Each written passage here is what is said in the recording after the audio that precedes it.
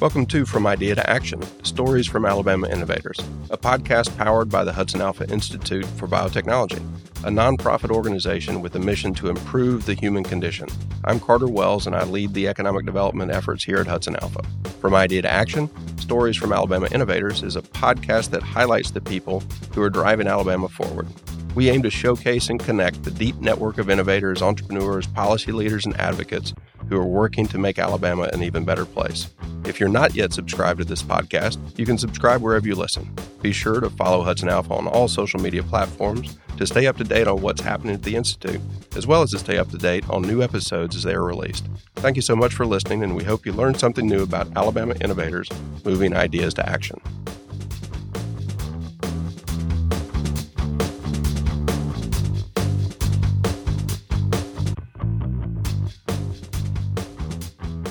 Welcome to another episode of From Idea to Action, Stories from Alabama Innovators. Today, I'm at the University of Alabama in Huntsville with the Dean of the College of Business, Dr. Jason Greene. Dr. Greene, thank you. Welcome to From Idea to Action. I appreciate you being here today, or appreciate you allowing us to be here with you today. Well, thank you. So as we start off with each of these interviews, kind of give you the floor for a few minutes to tell us a little bit about you and your background and how you got here. All right, sure. So as you said, I'm currently the Dean of the College of Business here at the University of Alabama in Huntsville, where I've been for the last 7 years. I moved to Huntsville 7 years ago to become Dean of the College of Business. Prior to that, I'd been serving in an interim dean role at Southern Illinois University in Carbondale, Illinois. Go Salukis, is what we used to say. And this represents sort of my second round in academia. I started my career teaching finance after getting my PhD in finance, teaching at Georgia State University, and I was there for 10 years. And I like to tell the story that I thought I'd be there for another 25 years. I thought I'd finish my career at Georgia State. Loved what I did, teaching students at all levels, but had the opportunity to go into industry and worked for several years on the leadership team of an institutional investment manager. We managed about $50 billion of mainly large cap equities for clients all over the world. That was a great experience. I loved it. I'm a finance geek, so will admit to having a lot of fun there, learning a lot, getting a great opportunity to work with some good people. But I would say throughout the 3 years I was there, I always felt the calling to come back to the university. And I did come back, changed, of course, and really came back with a bit of a different mindset in terms of the mission I was on to have an impact on young folks. And so that's really how I view my role as dean here, is trying to facilitate the impact that a college degree or a graduate degree can have on not only a young person, but the entire community they work in. So having that background of not just your academic background, but having the industry experience, you said you came back changed. Yeah. What was the perspective, or what was an example of some of the change that you saw within yourself as you came back to lead students instead of maybe in specific portfolios? Yeah, so I came back with a renewed understanding really of how practical they needed to be. Certainly the book knowledge, the theories, the tools they needed to learn are critical. In fact, I would say in the real world, what I saw is that I ran into some folks who maybe could have done well to have remembered some of those lessons, right, about theory, but to have an impact on them and to help students to be able to apply that. And that's really where I came back with a passion for hands-on experience, for students actually learning by doing. And the need, of course, don't get me wrong, the book knowledge is critical, the theories are critical because it gives us a framework and a model to understand the world. But then that step where you have to apply it, you need practice at that. And really no one is good at something the first time they do it. So the idea is to give students a chance to learn by doing in a safe environment. And so I would say that kind of summarizes the mission that I was on when coming back in sort of my second tour of academia. And so that really colors, or the filter, as you're here as the Dean of Business, and as you're preparing students, I want to talk about a couple of the different initiatives that you have, but maybe first, what are you telling students, whether they're prospective coming into as an 18-year-old or in that early stage of your college experience, or as they are exiting and going into a career? What are the differences in those two conversations? I think and I get the privilege really as dean to talk to our students when they are coming in as freshmen and then as they progress through their careers. And one of the things I tell them is that this is a 4-year journey that they need to engage fully in and recognize that it's a practice, right? You don't just go to class and then all of a sudden you're an expert. You need to actually practice it. And we have a saying in our college, it's practice makes professional. It's not graduation day, but where they become a professional. It's throughout their 4 years here where they evolve as a professional. So that's really our philosophy. I think we're very fortunate here to have a great set of faculty and staff who embrace that. And they are with the students every step of that journey, trying to help them make that progression. And on that, how do you move from the academic setting into the practical world? I think we're sitting in at least one of the rooms for the capital management group, and then upstairs is where your cybersecurity lab is located. And I remember a couple of years ago being at y'all's ribbon cutting, even in a mask at that point. But those are two areas, probably more on the capital management group, that's really close to your heart as a finance person, but then also from a Huntsville area piece, not exclusively by any stretch, but definitely from a Huntsville standpoint of the need for that cybersecurity focused and the practical applications of that. For both of those, what's the genesis of it? And then where do you see both of those areas progressing moving forward? Sure. So along those lines, again, the practice makes professional kind of idea is that we give students the opportunity to, again, learn by doing. And we try to do that throughout all of our majors. So we have majors in accounting, economics, finance, management, marketing, information systems, concentrations in supply chain management, analytics. These are all things that are needed in our community. So our students are going to be much better professionals when they graduate if they've, again, practiced that. This finance lab that we're sitting in was a place, okay? It's a physical place, but what's more important is the work that gets done in here. Thanks to great community partners, in this case, TVA, who provides some money for the students to manage. And they do this with universities throughout the Tennessee Valley. Our students are managing part of what I believe is their nuclear decommissioning trust, and they make the investment decisions. Now, it's within a set of guidelines, which, coming from that industry, it really is close to my heart. Right. And it's a lot like working for a client, right? What we used to do at our investment firm. So students get that experience of having to make investment decisions, not for themselves, but for a client. Right. Within certain parameters that the client is putting those fences around. That's right. They have a mandate from the client that tells them this is the part of the portfolio that we're assigning to you, and they have to stay within that. They have to report to that client on an annual basis.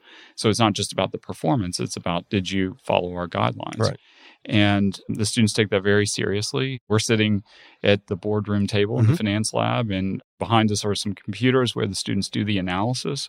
So they're getting the hands-on practice with the tools. Then they're having to sit around like they would in the real world, sit around a table and really convince each other that their decisions are what they should do on behalf of the client. And maybe defend past decisions. So they have to come back after they're, There's some built-in accountability there among their peers. And they have that accountability with the client as well when they report to the client. So these are things that I saw firsthand, right, in the real world. So we've been doing this here at UAH for more than 20 years.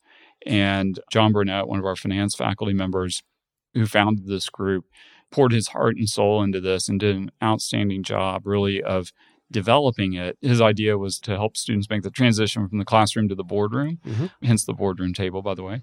But it's a great program and really our flagship in the sense that it's been around for 20 years. So our idea has been to take that and to give that kind of opportunity throughout our curriculum, whether it's in information systems. So a cybersecurity lab was an investment we made. And again, using real world tools. The community that we have here, we have an information systems advisory board who helped us understand what they needed from our graduates coming out. And so the cybersecurity lab is built for students to work as a team. So it's a collaborative learning lab. What you come in and see and what you might have as a vision of a cybersecurity lab is rows of computers. Well, actually, it's pods. There's certainly screens there for students to share their work with each other, but to collaborate, sort of like in this room where they sit around the table and defend those ideas. So they're going to collaborate with each other to solve problems. And our advisory board told us, hey, that's what really they're going to do for us when they come out. We solve problems for our customers, our clients, That's what we need them to do. We're going to expose them to the same tools that are being used in the real world. Again, our advisory board advised us on the cloud-based tools that that they're using, and we provide those for the students. And again, in that environment, in this case, they're doing some simulations, they're doing some competitions, capture the flag type competitions. We have a great faculty member there, DJ Hovermail, who just is energetic in getting the students engaged in that hands-on learning. He actually brings some hardware out also and puts it on the tables, but also getting them involved in competitions. Yeah. So it's really them in that transition, going from learning about it to implementing it. Final stage of that I'm going to mention is we've got to get them out of here too, right? So there's a lot that we've invested in the college, in physical, and then in sort of certain our human resources, great faculty. But it's also in supporting students in making that next step through an internship. We have faculty doing projects with organizations. Hudson Alpha, by the way, is one of those, which we're thrilled to have a collaboration with Hudson Alpha, but offering them the chance to look at real-world data. For example, in our analytics program, students are using data from real companies, solving problems for them, presenting those solutions. So it's about getting students internships, and then at that graduation date, again, it's less of a big one event where they become a professional and they've made that transition. So they, in most cases, the students kind of transition from an intern to a full-time employee. With the cybersecurity lab, that kind of technology has got to be refreshed fairly often. Your advisory group members, are they talking about technologies? Are they talking about, you said they're talking about the different problems that they see. Is that a challenge for y'all from a university standpoint of, okay, we want to stay up to date on the things that our students need to prepare on so they're able to take that next step? It's got to be from a budget challenge and things like that. But if you're trying to put people into positions on day one, so to speak, after they graduate, there's going to have to be knowledge of, here's the tech that needs securing at that point. Yeah, so there are a couple of ways to look at that. So one is absolutely technology is changing. We need to stay up to date. One way we've addressed that when we first started thinking about our cybersecurity lab, we looked at large investments in hardware and the infrastructure to support the hardware, the cooling, and things like that. Yeah. One thing that was, in fact, not intentional, it wasn't done as a cost-saving initiative, but it really was our advisory board saying there's really no point in teaching students on hardware in the classroom. Everything we're doing basically is in the cloud. I mean, it's not that some people aren't using real hardware and things like that, but we made the decision to really invest in cloud technologies. And I say invest in cloud technologies, that was really investing in human capital. Our faculty, in fact, one of our faculty members has gone out and he's certified on AWS and all kinds of other things to bring those technologies into the classroom so that the cyber lab in some sense is virtual, because a lot of the tools are in the cloud and they evolve quite naturally. Because of that, what we have to do is stay up to date in knowing what is out there, what people are using. And that's really, again, a human capital investment. The other thing I'll say about that is that we recognize that what we're teaching students with these hands-on tools will be what they might use for the next 5 years, right? So what's important to us about using the hands-on tools, it's not teaching them the tool. So we're not training them on a tool necessarily. We're helping them learn better by implementing it using a real-world tool. Got it. And we think that that will better prepare them to, in 10 years, 15 years, 20 years, be able to adapt to whatever technologies are the latest and greatest in whatever industry they're in. And it's a little cliche, but we always say we're preparing students for jobs that don't exist yet. Absolutely. But it's the problem solving. It's what's your problem solving process? Those types of things that, regardless of what is sitting in front of you, should be able to, within reason, follow some of the same patterns. Yeah.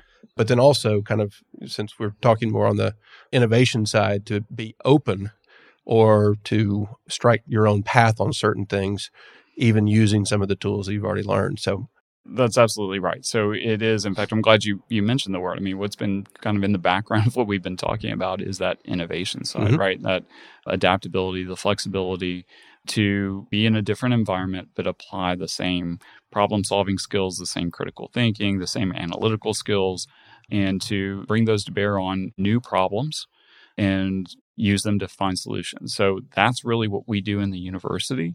That's what separates education from training. Got it. Are there other things, at least in the idea phase of whether that's the capital management group or the cybersecurity lab that you have that you can mention here? Maybe that might not be too defined yet, but things you are leaning into? Sure. So there's one that we're excited about that we've been working on for some time, and it's been one that's hard to do just because of, by its very nature, it's almost individual. It's not systematically applied, and that is creating an entrepreneurship experience for the students where students can start up their own business. Mm-hmm. So we at UAH have a building called the Invention to Innovation Center. It's the I2C. Mm-hmm. Sits just adjacent to the College of Business, attached to our building, where it houses entrepreneurs, startups. It has some skunk works of companies. It's a center, a hub of innovation, if you will. They hold events there. We've rented one of the offices there for students, and the College of Business rents the office. It's actually open to any student at UAH. So right now, there are a couple of engineering students from UAH who have a company, if I can give a shout out to the company, Core 3D. They're a prototyping business. They've done really well. They're doing really innovative things to serve customers who need a prototype of something. They do some 3D printing production. Right now, they've been using that office space. And what we're building around that is more of a program where we can run students through, in essence, either an incubation type program or an accelerator, a startup accelerator program. That's the one that we're working on. We don't have a formal launch date, but we're working to launch that. We've got some great faculty who are in the innovation and entrepreneurship area. So excited to see that really come to full fruition. Right now, we have that innovation lab available to us, but putting that academic program around it, we're excited about. I'm not sure if it's one or two or three founders of that company.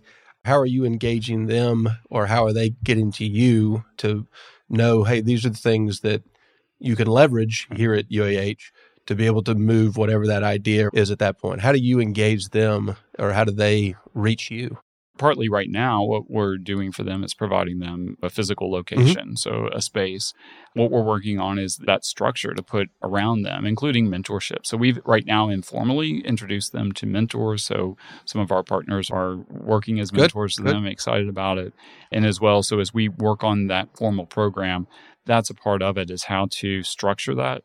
And I think things when we build something is how do you scale it as well. And so that's the hard part. But it's also the really interesting part of how to support innovation and entrepreneurship for our students. And I think once you have that first group in and other people can see this group is getting some support this way, how do I get into that pipeline? You always want to have that success or have that flag bearer to a certain degree to be able to kind of kickstart something like that. And especially here in a university setting, you're going to have so many different resources from the human side to be able to leverage, which is really something that's valuable kind of across the board. Right. Real quick, back to the cyber and the capital management programs. I would imagine most of your advisory groups are local, regional. I would imagine some of those people, they might be working for a national or international company and things like that. What's the reach with those two, or the capital management and the cyber side?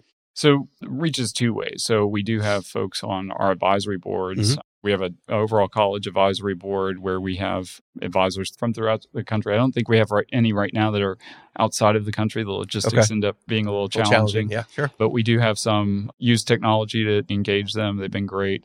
Many are alumni of the college going out and doing amazing things in their careers, and they're wanting to give back. So we're very fortunate that they are generous with their time and not only give us feedback and guidance on our curriculum, on what we're doing strategically, but also what's in it for them is they get to interact with our students as well. Yeah. So our students and our stakeholders really benefit from that.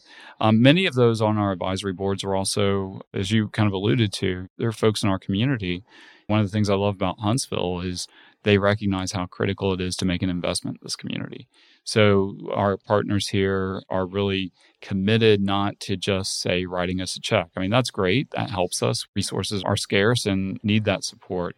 But what I love is that these folks engage with us it's an investment of their time, of their effort, and they've got an interest in that, right? And I recognize that. So we've got to deliver on that, and they're right there beside us as partners. So the reach, it's a heavily concentrated, there's a local presence on our boards. That's intentional. The reason that's intentional, our business school, when we set out our strategic plan back in 2018, we most recently updated it. We talked about, okay, we aim for excellence. I mean, we have outstanding faculty who publish research in the same journals people at UCLA, University of Chicago are publishing, and they're capable. They could be at many other universities. They choose to be here. They love our students. They love being here. That's great. And they talk about, okay, we could be number one in this or number one in that. But I think we have a shared resolve that if we're not serving our community, well, it doesn't matter if we're number one nationally in this program or that program. Right. We are the University of Alabama in Huntsville. Every community member I talk to tells me that the one problem they have with our program is that we don't produce enough of our great students. And so that's our challenge. Sure. We have good quality programs. I think those who hire our students as interns, who hire them as graduates, who send them to our graduate programs as their employees are going through it, they appreciate our faculty's commitment to excellence. They appreciate that our faculty work hard to keep the curriculum up to date. Again, they're partners in that. But the key thing is that we're producing students who are very knowledgeable and good at what they do that's relevant to Huntsville. Right. So that's been our focus. And I would say Huntsville is kind of a proxy here too. If you can be successful in Huntsville, you can get a job anywhere. All right. And we have students that do that, right? They leave. Most of them stay in Huntsville to start their careers, but many of them have opportunities outside. Boy, I've got about 6 questions after that, after those statements. But I think maybe first, just because the podcast is directed not just to the North Alabama community, but from a state standpoint. And if you were providing advice to another person in your position in a university that's larger or smaller or whatever it may be, you've got the 20-year history of the capital management side that you're engaging with the community, and then now 2 years roughly, formally. I mean, y'all have been doing cybersecurity before you had the lab, but with that specifically, to be able to engage in a community, whether it's size of Huntsville, smaller, larger, what advice would you give to your counterpart in a smaller community that would have a university presence or a 2-year presence? How would you advise them to engage their community, or why would you do that maybe first? This is one of the things, was a reason I came to Huntsville, but I'm not sure I fully understood the benefits of it. And what this community has taught me is it's competitive among the organizations here, right? But it's also about the community side of it. So the advice would be to really engage those stakeholders. And by the way, those stakeholders in a small community might be those who are within a 30-mile radius, but it might be those who are in the next urban center 50 or 100 miles away. In fact, that was the situation I had at my previous institution. And it brings a bit about some challenges in terms of how to engage them. We're fortunate that most of our stakeholders, or many of our important stakeholders, are local, but not all of them. We have companies that we've talked to in Mobile, for example. There are companies in Mobile that have reached out to us in Birmingham as well to be partners. And we're excited to engage with them because, again, we believe that those are great opportunities for our students. It's great for the economic impact of the state. And what people in Huntsville recognize is that a rising tide truly does lift all boats, right? And hey, if I don't win a certain opportunity, if someone in my area or my state can win it, that's going to be good for all of us. Right. It keeps the opportunities coming our way. Right. I think, especially on the cyber side, then that's really a focus into the community. You are producing the workforce for something that's very much needed. And that had to have had many, many conversations with the local stakeholders. So in other communities around the state is really engaging the stakeholders of your community, but also listening to what they need as well, because you don't want to focus on a workforce development and an academic pipeline that doesn't have anywhere to go locally. That's a great point. And again, we're very fortunate. So when we talk about our practice makes professional, our emphasis on helping students develop as professionals, we can deliver on that because of a great base of local stakeholders who are willing to invest also in our students as interns. Mm-hmm. Again, it's great for them because they get this experience Sure. with them. And I think the students bring something of value in that. But we're fortunate, a lot of our students will do multiple internships. 58% of our students, by the way, have an internship before they graduate, which is a very good number. Mm-hmm. And it's, I think, enabled by the fact that we are in a vibrant community that has those kinds of opportunities for students to do it while they're in school. So they can do it fall, spring, and summer. Right. And I mean, a complete believer in the internship process. I've got two people that are on my team that I've been both biotrain interns at Hudson Alpha, and one that's now going through the MBA program here at UAH. And so having that, whether it's a 9-month, 3-month, 1-month test drive, both directions. Right. So they understand what they're getting into to a certain degree. And as the employer, you really understand, okay, this person is going to be the right fit. I think those are, as I've talked to people, some in certain areas around the state, or they may not embrace that or take advantage of that, frankly, as much as I think could be utilized, just because you really get a sense of, okay, this is the right person. It's so tough from a hiring point of view to make a mistake on a hire. And if you have some of these test drives, so to speak, those are incredibly valuable. That allows you to do so many other things. Absolutely. Let me see. You've got a lot of other, kind of going back to the partners and things like that, anything from the individual to the financial community to some of the engineering and defense companies. Are there other areas within the School of Business that you want to engage, whether that's here in Huntsville or across the state? I mean, you're part of the UA system, so you've got networks in at least 2 other cities, and that makes sure that that's always a huge network to be a part of, is the UA system. Sure. Are there other areas within the department, within the College of Business, that you're looking to find new partners, whether that's on the accounting side or the marketing side or wherever it may be? Yeah, so accounting is one of those areas. In fact, Okay. I'm glad you brought that up. We actually have great partnerships with our local accounting firms, and looking to even deepen those partnerships. Nationally, a number of accounting students is dropping. They're sounding the alarm bells. We're sounding the alarm bells. We, of course, prefer more accounting students to fewer, and mainly because we look out in our community and see our accounting firms need more accountants. And that's kind of a theme across the board here, is that the urgency for us to, say, increase enrollment or get more students in a certain program really is driven by the demand we see in the community. So we're always looking for new partners to find creative ways to do that. What are the gaps? What are the reasons that we don't have as many accounting students? Is it financial? Do they just not understand what the profession is? I talk to students all the time and push them and talk about the options they could have if they did this major or that major. So partnerships there. We have a new business analytics degree that is pending some final approvals that we're hoping to be able to announce here soon. At undergraduate level, we've had a master's in business analytics for more than half a decade now, and we're looking to fill the demand in our community at the undergraduate level. So extending some partnerships there, as well as on the marketing side. And we're fortunate. We've had SAIC, who's really been generous in supporting some of the technologies in our information systems program. We've had Bryant Bank as a partner who is providing $100,000 a year in scholarships to students in business. That generosity is huge, and that partnership is huge. We're talking to some other companies now that really it's about deepening that partnership and helping us fulfill our mission, which hopefully feeds their success. Sure.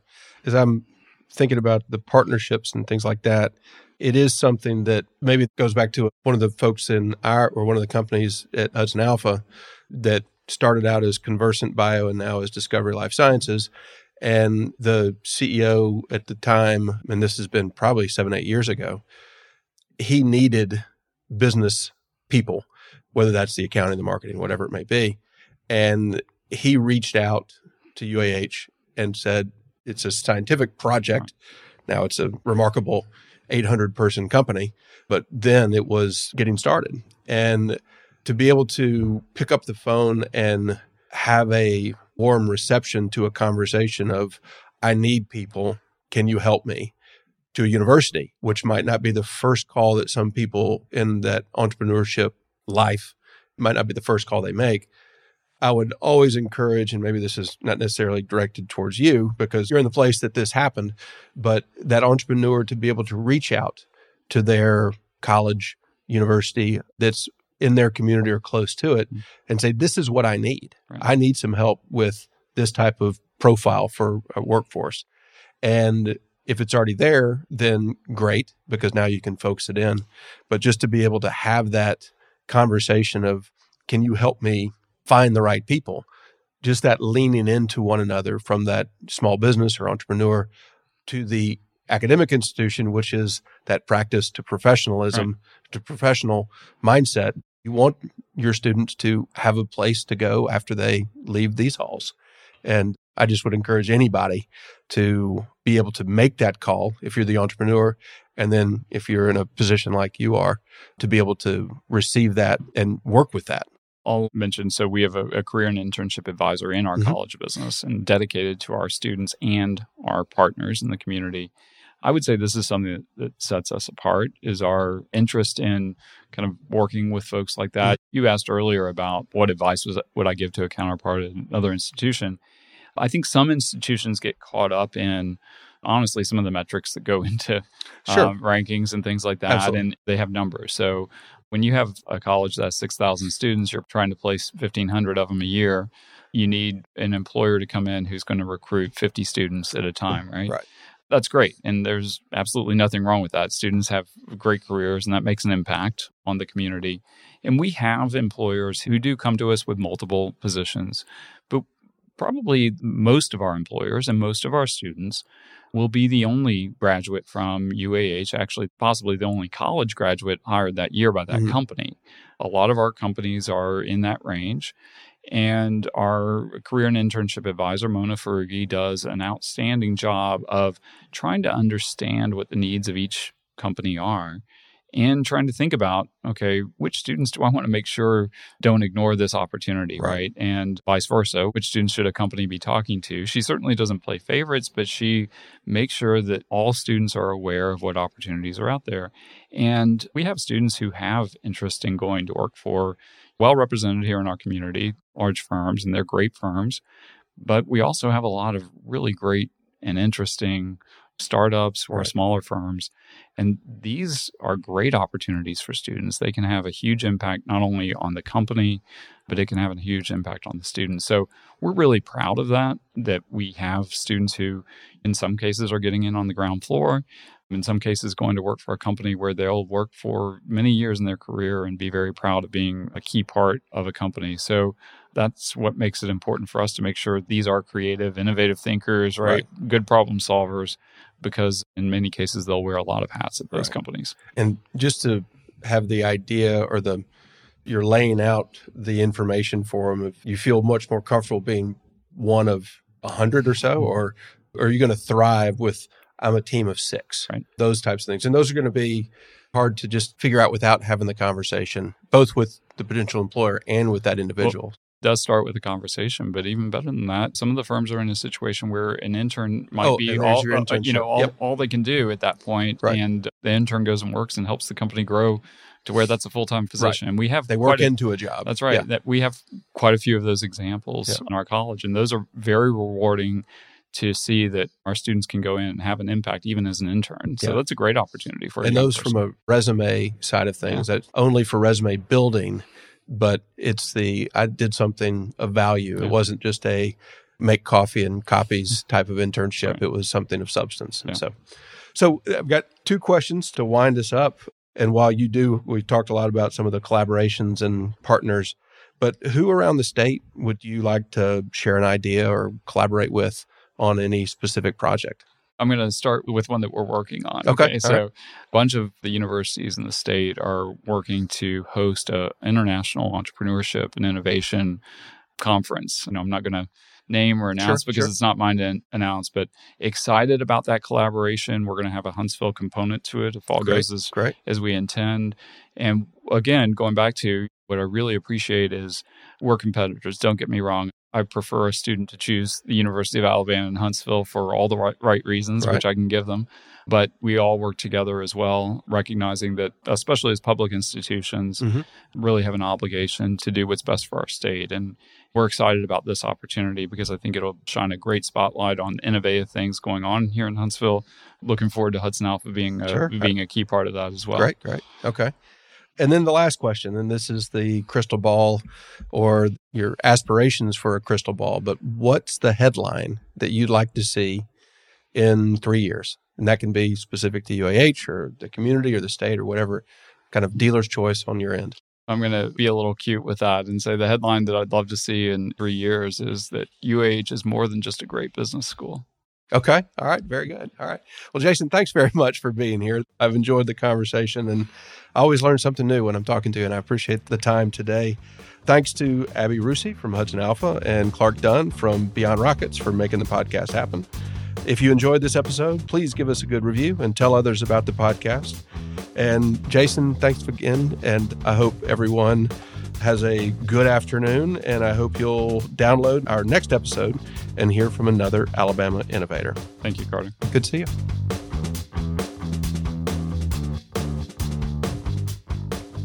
This podcast is powered by the Hudson Alpha Institute for Biotechnology, a 501c3 nonprofit organization working to improve the human condition through genomics research, bioscience education for students of all ages, and creating economic opportunities for entrepreneurs and innovators. This podcast is intended to highlight innovators across Alabama who are moving ideas to action, and in doing so, making our state an even better place to discover, innovate, start a business, and raise a family. Thanks so much for listening to From Idea to Action, Stories from Alabama Innovators.